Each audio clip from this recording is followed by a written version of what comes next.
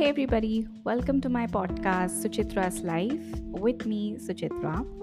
And in our last episode, I had talked about the word doodle and its origin, and we have seen the way doodling is being perceived by people all around the world today.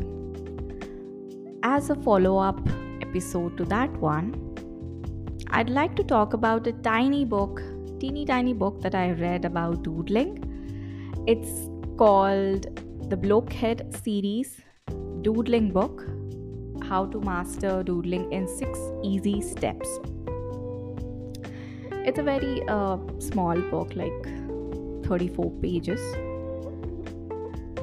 and it talks about the various ways through which we can start our doodling journey. It basically gives a brief about what is doodling and how to start doodling one.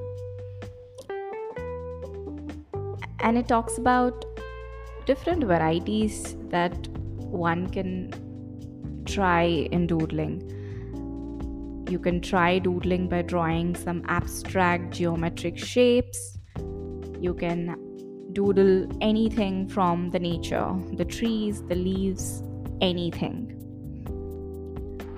And we can also doodle by using words or on words and symbols. For example, the easiest way to doodle would be to just write down your name, blow it up. Like, don't write down your name in just single line manner. Just blow those words up. It's called bubble words, and then you can start filling in those words. Also, we can do the same with the symbols as well. And there's another thing called representational art, wherein we are actually trying to doodle something in a very realistic manner. So for that, you need to change your strategy a little. Like, for if you've seen or read any comic books, you would see that it's a form of a representational art. They're trying to bring out the characteristics of any object by drawing shadows, by adding colors and dimensions to those doodles. So that is representational art. And you can also try doodling anything that is machinery, any new machinery, hardware.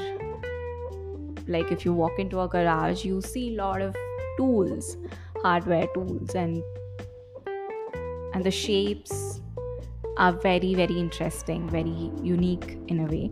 So you can pick up doodling by scribbling those things as well. So this book talks about all these things, and I think it's like one way of putting everything together, and I quite liked it. The only downside of this book was I felt there could have been more visual representation.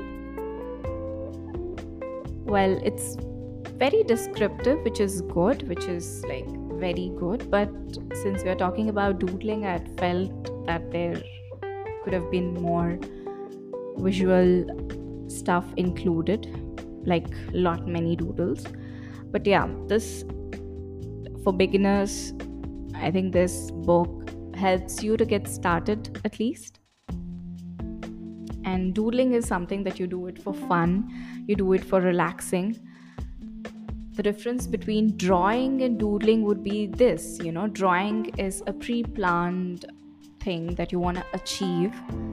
Your result should look a particular way as per your plan. But doodling is not like that. You just start off scribbling and you don't know where it's going to take you to, and you just have to be open and just let it flow. So yeah, drawing, again, if you're not an artist, you might feel a little overwhelmed, because if it doesn't turn out the way you wanted it to be, then you might feel like a little demotivated. But doodles, however they turn out to be, I think they're fun to do.